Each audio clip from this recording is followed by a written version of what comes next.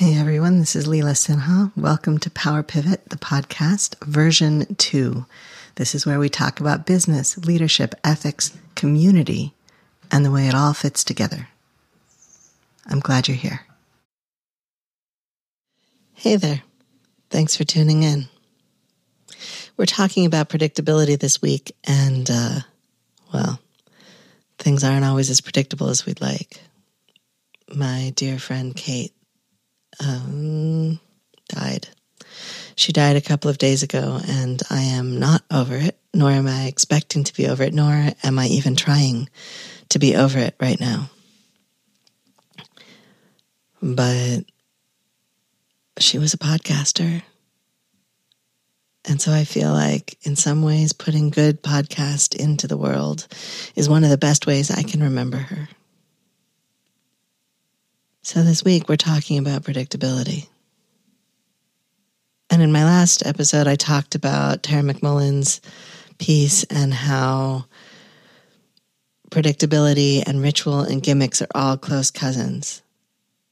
And today I'm going to talk specifically about how Seif can make the people across from us, the people that we're trying to love, the theme for February is love the one you're with, how we can make people a little more predictable. And, I tried already once to record this episode and I had to stop because I was rambling too much because I was thinking about Kate. And I think what I'm going to try and do instead is focus this for you on specifically how do we make the people at work predictable in ways that are useful? So let's imagine for a moment that you are an intensive and you are a founder and you have a team. You have a small team that you're trying to keep together. And let's imagine that your team is composed of both intensives and expansives. So you are overseeing the company, and then you've got maybe, 5, 6, 10 people underneath you directly who are helping you build out this new company. And probably one of your co-founders, one of the early people on your team, co-founder or employee number 1 or 2, probably one of your early members is an intensive, because we tend to be really excited about hiring intensives when we meet them because we feel like they get us, we get them, ta-da. And especially in the early fast-moving days of a startup, it can be really useful to have another intensive on board because they won't try to get you to slow down. They'll go with your impulse, they'll go with your instincts, they'll understand how you're making decisions. If they disagree with you, they'll disagree loudly and immediately. And if they agree with you, they'll be 100% behind you. And that's how you're going to build this company. But you realize pretty rapidly that you need expansive skill sets. And so you hire someone expansive. What does an expansive do? An expansive keeps you on track. An expansive keeps you slow and steady and moving along at a reasonable clip.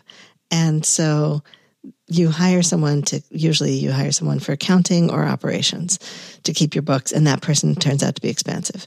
And that expansiveness is what allows you not to drop the ball, right? Somebody calls for a consult, somebody wants to collaborate, somebody wants to become a customer. They call up. How do you make sure that they get a call back? Well, after the first little bit, your mind is elsewhere. You're developing the product. You're working on new sales. And so following up is not your strong suit, but you have this expansive, and the expansive is great at that. And so the expansive comes on board and says, hey, okay, I'll make those phone calls back. I'll keep track. I'll put that stuff in a spreadsheet. I'll make sure our bottom line gets tracked. All of this stuff. So you bring on an expansive, and then you bring on a few more of each type. And next thing you know, you have a team. And if you're lucky, the team is humming along nicely. And then you notice there's a little bit of tension in what's happening because everything should be okay, but you're under a lot of stress. And so you're maybe not tending relationships as well as you'd like to, or maybe you don't feel like tending relationships because you're busy with this project and you're hyper-focused on it and it's great. But the problem is that those relationships are what's holding your ship together right now. That is what's holding your company together. And so you start kind of throwing spaghetti at the wall, trying to figure out how to make those relationships better, but it's not necessarily working. And so how do you know who it is that's across from you, what they need, what they want, how you can take care of them while also under stress and also trying to get a lot of work done? That's where SEEF comes in. So if you've got an expansive, you know that they need advanced notice. They need a certain amount of predictability. They need to feel like you care about them, which means that they need the little social niceties that you're probably dropping because you're probably working at twice the speed of light. They need you to say good morning. They need you to say good night. They need you to send them a card on special occasions. They need that kind of tending. That's not superfluous. It's not extraneous. I know you think it's not important, but it is. It is. And you need to make sure that they feel like you are tending the relationship. You also need to give them advance notice, as much advance notice as you can, given that it's a fast-moving company. And if you can't give them advance notice, which you sometimes can't, then you need to apologize for the fact that you can't give them advance notice. You need to acknowledge that that's hard on them. And you need to do something to soften the blow.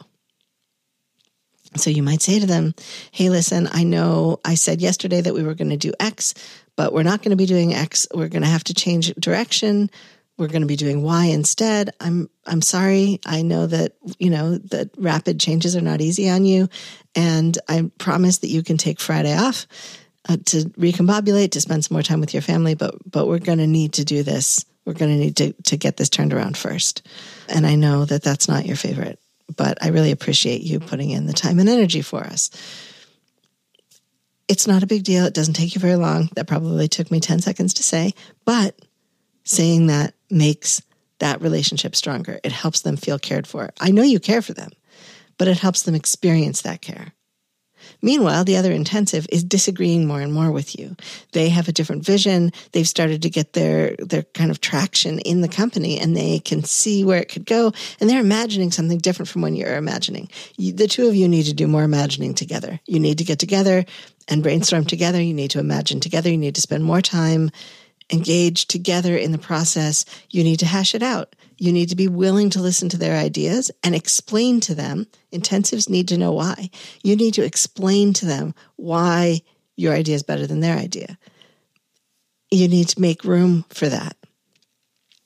If they are your co-founder, you absolutely have to do that. If they're an employee and ultimately your decision is the decision that you go with, in order to not lose them, you need to keep bringing them along. As you imagine things, as you understand things, you need to carry them with you.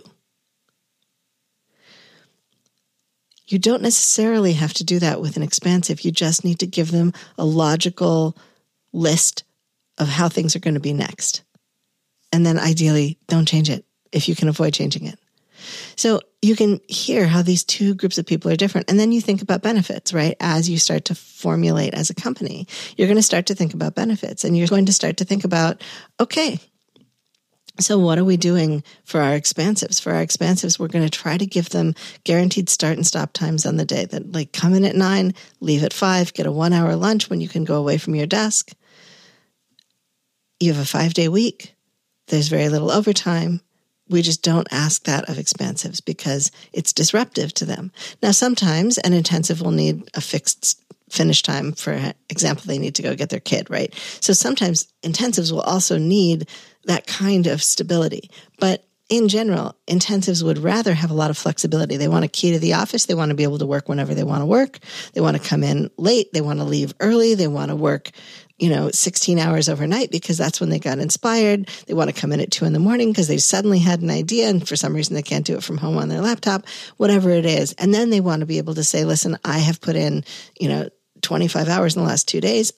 I'm going to take the rest of the week off. And I'm only going to be here for these particular things that we're doing.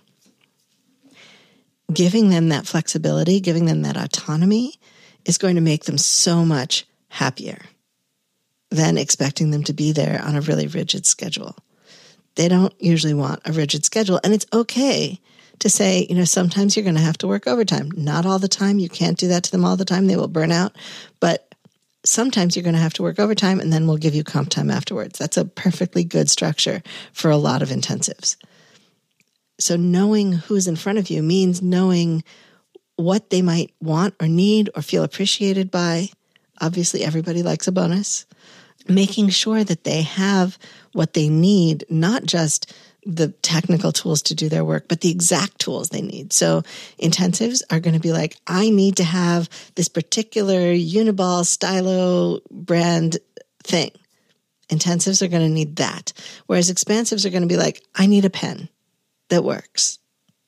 Both of those are perfectly reasonable things. It's not that one is better or the other is better. It's that people handle things differently. People's needs are different. People's requirements are different. And when we give people what they need, really what they need, not just sort of what they need, like, yeah, an intensive can function with any pen, but if you get them the pens they really like, they're going to do better work. That's just how it is. So when you're setting up not just your structures, but your communication habits, your understanding of your staff and your team, your understanding of how your company is going to get built out, your benefits packages, thinking in terms of, is this an intensive or an expansive? What does an intensive really feel appreciated by? Freedom, latitude, the ability to go all the way up and fix the problem at its origin. What does an expansive really like? Structure, predictability, knowing that they're just going to be doing the same kinds of things, that they don't have to think outside of that box, that they're not expected to ideate outside of that container. Really useful. Then they can just feel held, cared for, supported by their environment, by the company. And when you set that up and make that a part of company culture, make it inherent to the company that everybody's needs get met, that means that when your needs get met, nobody else is mad. And when other people's needs get met, you're not mad. Because resentment has its origin in unmet needs. And unmet needs typically happen when we're trying to generalize too much, when we aren't being specific enough about how we address the needs of the person in front of us. And that's what predictability allows us to do better, more smoothly, and with fewer fire drills. I think that's all I have to say about that today. Thanks for tuning in. Talk soon. This has been Power Pivot, the podcast. I'm your host, Leela Sinha. Thank you for listening. I offer gratitude for the earth and sky and the support and care of many who cross my path. Our post-production assistance is provided by William Jameson, and you can find him at jamesonav.net. You can find more of me and my work, including leadership consulting and keynotes, at intensivesinstitute.com.